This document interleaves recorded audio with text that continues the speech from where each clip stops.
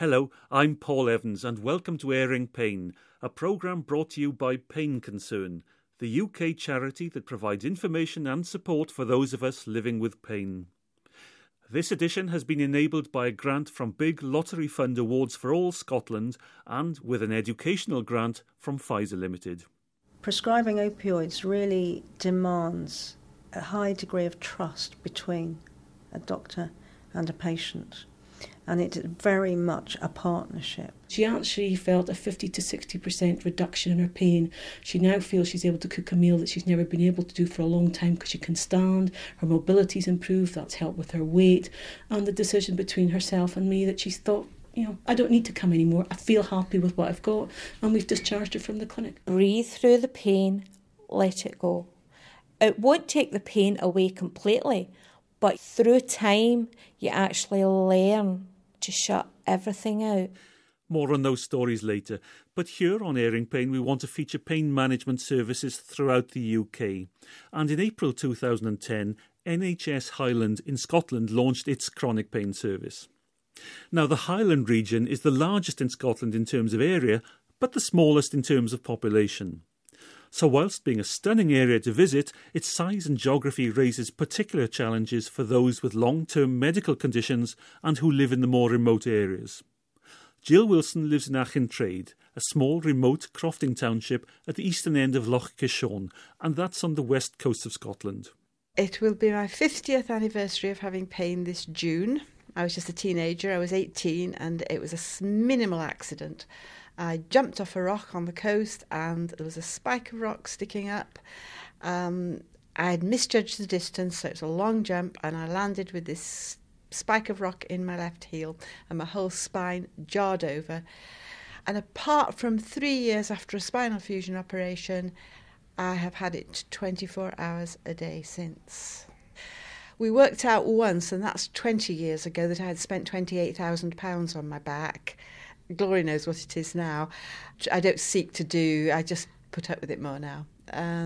Acupuncture, osteopaths, chiropractors, physiotherapy, surgery, everything. I had a doctor who actually said to me, I don't believe you have pain. And I said, why? And she said, because the sort of pain you're talking about, I've never heard anybody describe pain like that. And I actually feel as if somebody's thrown a bucket of pain over me. With a horrible headache, I can feel nauseous. It's literally from my head to sometimes in my legs, but anyway, from my head right down my back. I have just been in bed. This is my first full day up, in fact, for a week. It's appalling at the moment, and I can't think of anything else. But every day I say to myself, have you had some enjoyment in today? And as long as the answer is yes, and it's only 5 minutes, it's worth being alive for. Jill Wilson, who lives in the remote Scottish Highlands. So for people like Jill, access to expert treatment and advice on pain management is a high priority. Jackie Milburn's the clinical nurse manager for the chronic pain service at NHS Highland, and John Knox went to speak to her for Airing Pain. The service actually formally started in April 2010. Prior to that, we had a pilot study for 2 years to actually look at the teething problems and see how we'd have actually developed the formal pain service when we actually got established funding. As you're aware, chronic pain management services for managing patients' pain. We're not here mainly as a curative service, but as to help patients manage the pain, whether that means through medication, means through other techniques of cognitive management, different strategies like pacing, coping, relaxation. In our team we have a consultant anaesthetist who's specialist in pain management, a specialist lead physio specialising in pain management, and also a clinical psychologist who specialises in pain management. So we use different clinics. We have multidisciplinary pain clinics, and we have medication review clinics, interventional theatre procedure clinics.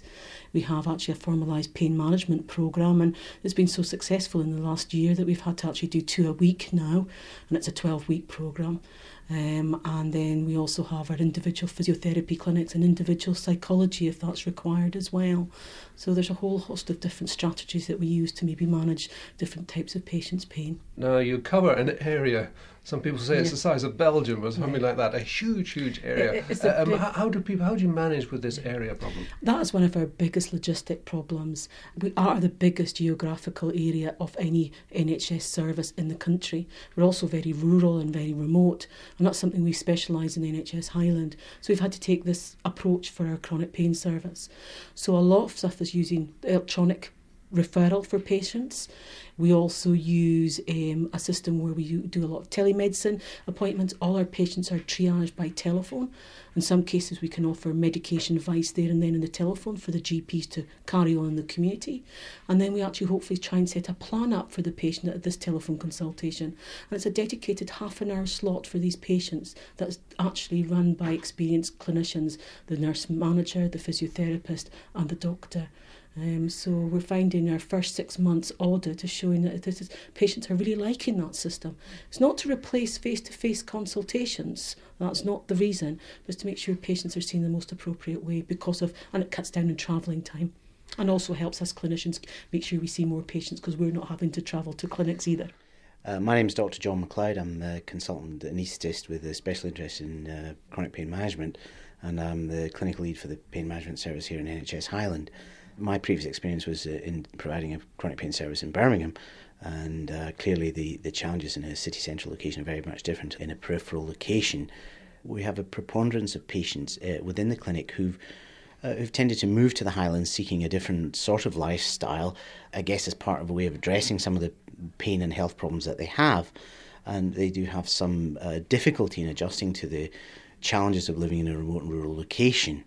NHS Highland encompasses 40% of the Scottish landmass, but only 300,000 of a population, and so it's very sparsely populated, and we have some very remote communities. It's extremely difficult to provide the same level of service to each and every one of those people as you might be able to provide in, say, in the Central Belt, where you have 1.2 million people in the Greater Glasgow conurbation, and therefore a much easier task in terms of delivering service equitably.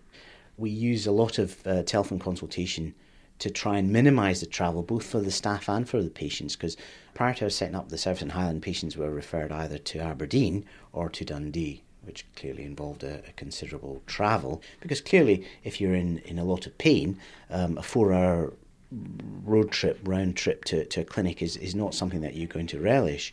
And so we do two things. We try and do our initial assessments over the phone, and this allows us to make some sort of management plan for our patients prior to them having to actually come to clinic.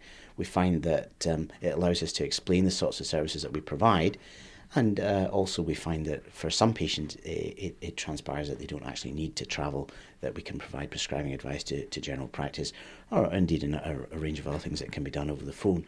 Clearly, for some patients, they will have to come to clinic, but this at least maximises the use of the clinic and reduces the amount of travel. And then for patient follow-up, we do a very large proportion of our follow-up by telephone, and again for the same reasons.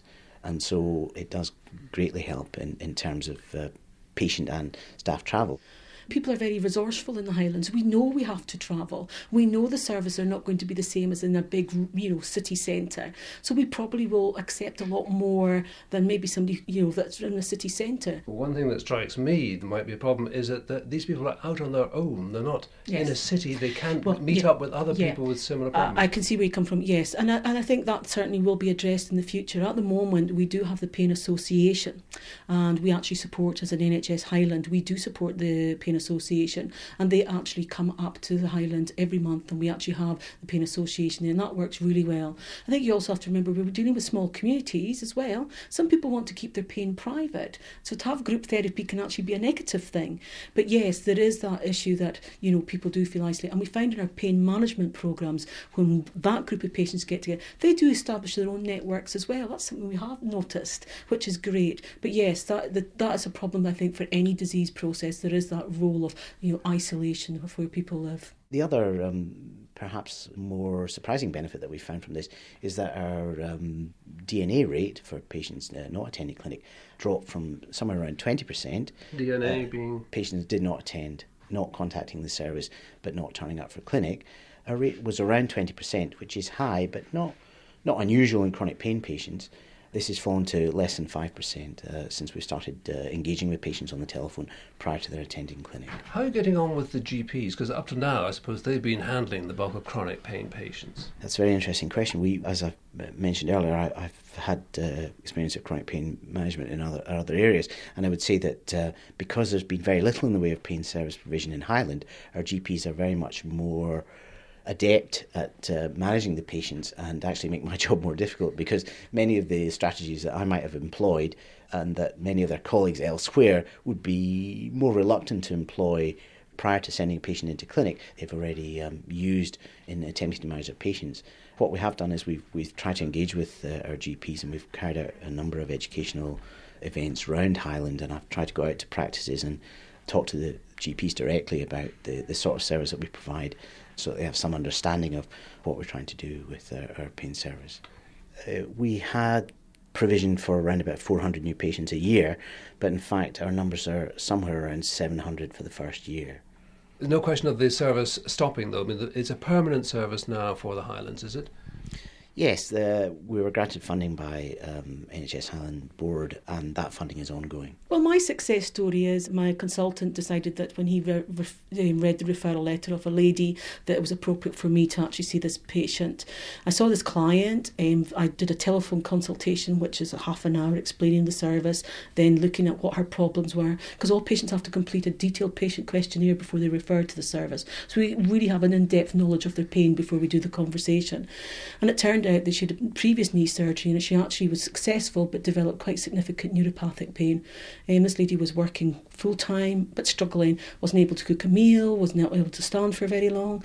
I gave her some management for a GP to carry out in the community. Then I took her into clinic because she wanted to try other approaches. So we've tried different types of creams like capsaicin cream. We've tried drugs like gabapentin. She put on weight, so then we managed to change her over onto pregabalin. Her weight stabilised. And we also started out with TENS, and she actually felt a 50 to 60% reduction in her pain. She now feels she's able to cook a meal that she's never been able to do for a long time because she can stand. Her mobility's improved, that's helped with her weight, and the decision between herself and me that she's thought, I don't need to come anymore, I feel happy with what I've got, and we've discharged her from the clinic. But she knows she's always welcome if she needs to be referred back. Jackie Milburn, Dr John Macleod and Jill Wilson talking to John Knox about the pain management service in Scotland's Highland region. You're listening to Airing Pain with me, Paul Evans, and as always we issue a word of caution that whilst we believe the information and opinions on Airing Pain are accurate and sound, based on the best judgments available, you should always consult your health professional on any matter relating to your health and well-being. He or she is the only person who knows you and your circumstances, and therefore the appropriate action to take on your behalf. Now, the use of opioid drugs to treat chronic pain probably raises more questions from those offered them than any other drug treatment. Possibly this is because of all the issues that heroin, itself an opioid, has laid at our doors. So let's try and clear up some of the confusion. Cathy Stannard's a consultant in pain medicine at Frenchay Hospital in Bristol. Heroin is an opioid. The medicinal name for heroin is diamorphine, and that's a drug that's used in the UK quite a lot, particularly for treatment of cancer-related pain.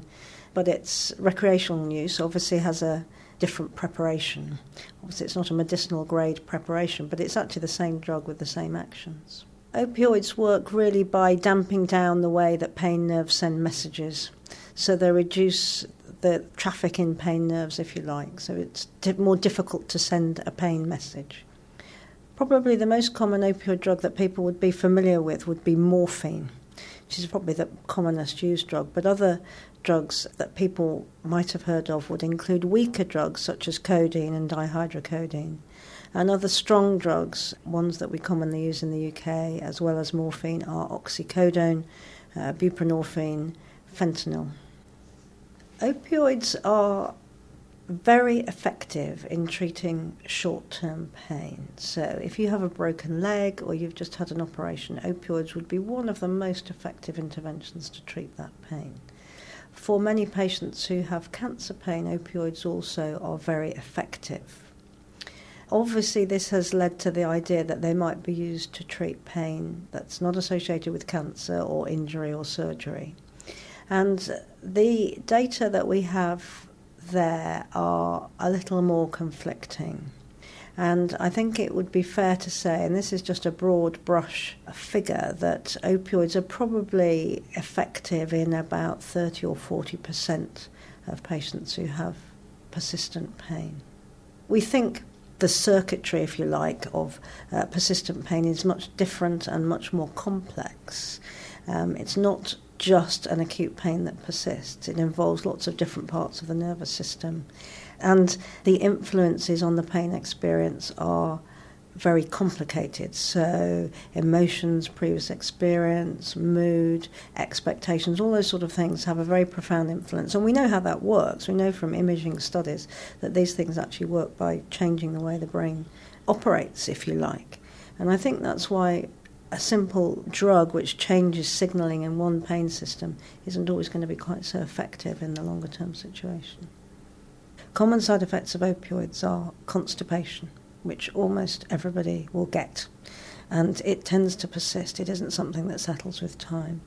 There are other side effects like feeling sick and feeling giddy, which a lot of people will get when they start treatment, but these will tend to pass off with time, although they can be disabling and they are reasons for people stopping drugs in the longer term. We have more concerns about what effects taking these drugs in the long term may have on, for example, hormones. And we know that ladies taking opioid drugs in the long term who are of childbearing age may be infertile, they may have reduced sex drive, they may stop their periods. And we know that men taking opioids in the long term, for example, have reduced testosterone levels, with all that that implies for sexual function and mood and everything else. So we do know that these drugs affect the hormonal system. There is also a concern that opioid drugs may affect the immune system. So obviously the immune system is the means by which your body keeps you healthy and repels infections and generally surveys your internal environment. And we know from patients having very high doses of opioids, for example, at the time of surgery, that their immune function is compromised to a degree. And there is a literature that suggests that immune function may be compromised in the long term by using opioids, but it's very difficult sitting with a patient and being about to prescribe an opioid to say how that will affect that patient and whether it's likely to occur. I think the hormonal effects are now quite predictable and we can warn patients about that. But the effects on the immune system, I think, are much more difficult, and they are an area of fairly active research in the opioid world. Now, one of the worries you may have if you're prescribed opioids is the fear of addiction. Cathy Stannard again. I think it's very important to distinguish, and certainly I would do this in my clinic for anybody starting opioids, between addiction and dependence. Now that sounds like nitpicking, but it's not really. Dependence occurs with opioids and with other drugs, and all that it means is that if you have been on the drug for a long time, you can't stop it suddenly because you'll feel quite unwell with withdrawal effects. And what that means is that we would take somebody off opioid drugs very slowly to avoid withdrawal effects. And dependence is a normal, expected effect from anybody taking this class of drugs. Now that's different from addiction, which is much more a behavioural thing, which is to do with the way that patients take drugs. And the features of addiction are craving, continued use despite harm, behaviours focused towards drug seeking, and inability to control drug use. There is a difficult world literature on whether true addiction does occur to prescribed opioids for pain relief, and there's quite a lot of controversy. I think it's fair to say that for patients who are not at risk, and by not at risk, patients who don't have an addiction problem already, and that would include addiction to alcohol, who haven't previously had an addiction, it is very rare for people to become addicted to these drugs. But it does occur, and because it can occur, and because addiction is a very disabling condition for patients, we will monitor opioid therapy very carefully to make sure that patients don't run into trouble. By the same token, that's quite reassuring for patients, because a patient will come and say, might I become an addict? And the answer is there is a very small chance, it is very unlikely, but actually it is very avoidable. because there are warning signs of somebody becoming addicted to their drugs, and these can be noted and addiction can be avoided. I think prescribing opioids really demands a high degree of trust between a doctor and a patient, and it's very much a partnership. And we do recommend that patients on opioid therapy are reviewed fairly often, so we do get to know our opioid patients very well. But that's important. We obviously want to look for signs that a patient may be running into trouble, but I think a patient has to know when they're on a powerful group of drugs that there's somebody who can give them information and address concerns if they feel that they have either side effects or they feel worried about how the drugs are making them feel. So it's a real collaboration. My view is that opioids probably are currently overprescribed. I think there's a poor recognition with opioid drugs that they may not always be effective for persistent pain. And there is a strange way that these drugs are prescribed compared to other drugs. Many patients will have the experience that they'll go to their doctor and they'll be given an opioid drug, and if it doesn't work, they'll be given a bigger dose and a bigger dose and a bigger dose. And actually one of the things we're trying to encourage in terms of guiding prescribers is to think of opioids like any other painkiller, and if it's going to work, it will work in a sensible dose. And once a prescriber has to start escalating the dose to get an effect, one should start wondering whether really that's the most effective tool for treating that particular pain.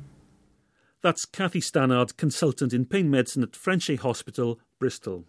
And there's advice and guidance for patients and professionals on the use of opioids at the British Pain Society website at britishpainsociety.org. Now, from one form of pain management to another, here's Marion Beatson. She's lived with chronic pain ever since having a workplace accident some 11 years ago. We were taught at the pain management clinics that I attended. They went from everything through to your mind, through to your body, and they taught us how to do mindfulness. It's a form of meditation, but you do it at your own pace.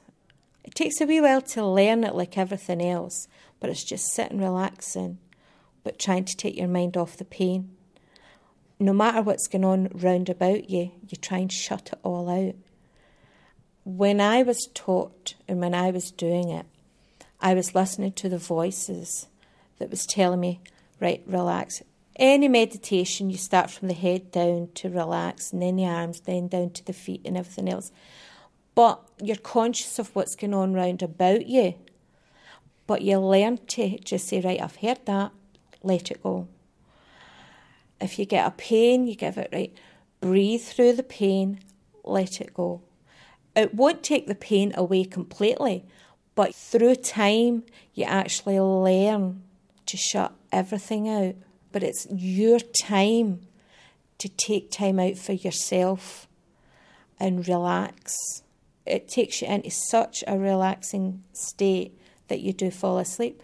Maybe you haven't slept all night and it's just a case of you need that wee relaxation and the time out for yourself. Even if you tell everybody, I'm going to lie in the bed for half an hour, leave me alone, don't come near me, and just lie in the bed. You're not going to sleep, you're just lying there resting. You're actually resting your whole body. I just felt so chilled after it. I go, right, okay, I'm ready to go on and do something else now. Marion Beatson. So what is mindfulness? Well, Dr David Gillanders is a clinical psychologist who shares his time between the University of Edinburgh and Lothian Chronic Pain Service. Mindfulness meditation is a technique that has its tradition in earlier Buddhist practices, but a man called John Kabat-Zinn, who works at the Massachusetts Institute of Technology, really in the late 1970s and early 1980s, took this practice of meditation and stripped out the kind of religious aspects to it and made it a secular practice. So simply defined, mindfulness is paying attention in the present moment with deliberate focus in the here and now, in a non-judgmental and self-accepting kind of a way. So typically we would use mindfulness meditation exercises. We'd begin with a mindfulness of the breathing and just ask someone to just notice their breath moving in and out of their nostrils Whenever their mind wanders away, just notice that it's wandered off and gently invite it back onto their breath with the same kind of patience and encouragement that one might do with a small child learning how to do something new for the first time.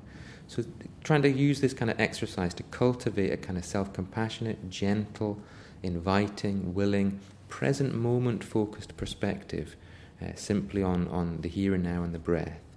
And we might start with an exercise like that of the breath and maybe run that for 5, maybe 10 minutes.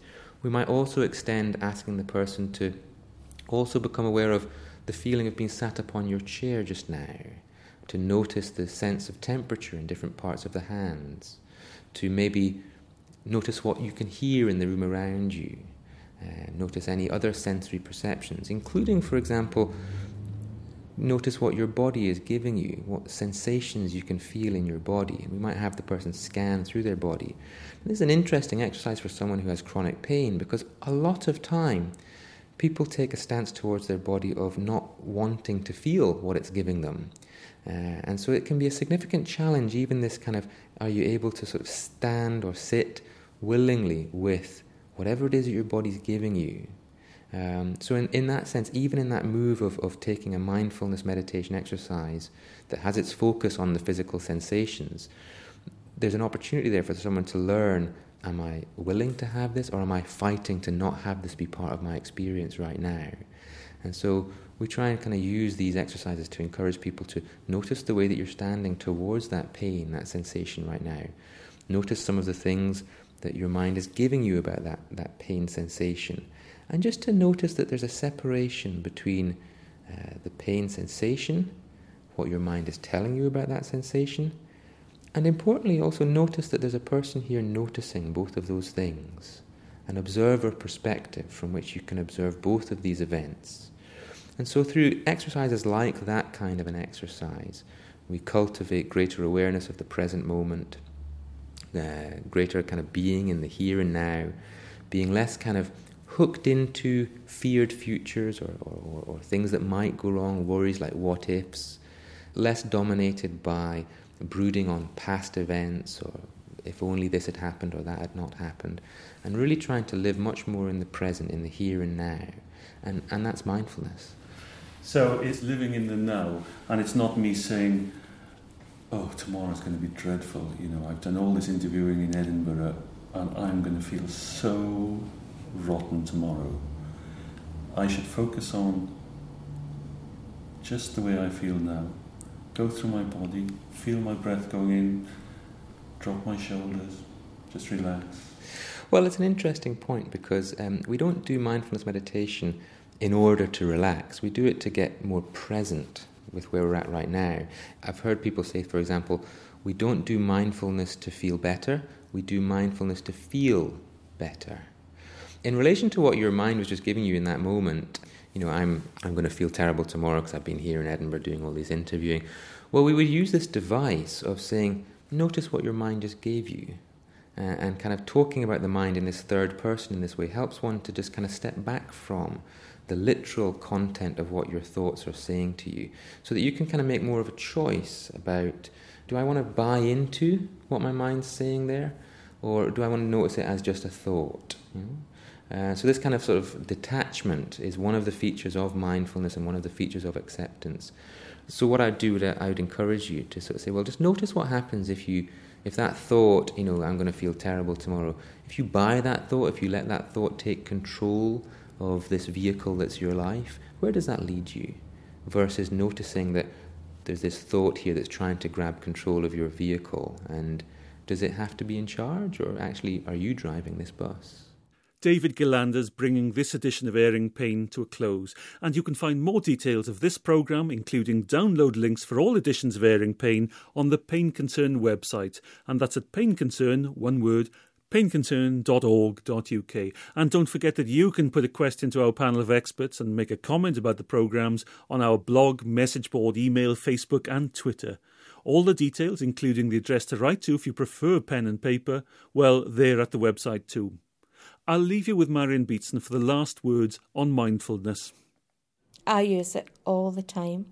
Sometimes you don't even realise that you're going into it. But the more you use it, you actually just shut everything out without even realising it. At the end of it, you just give yourself a big deep breath. Time to move on. Do something else.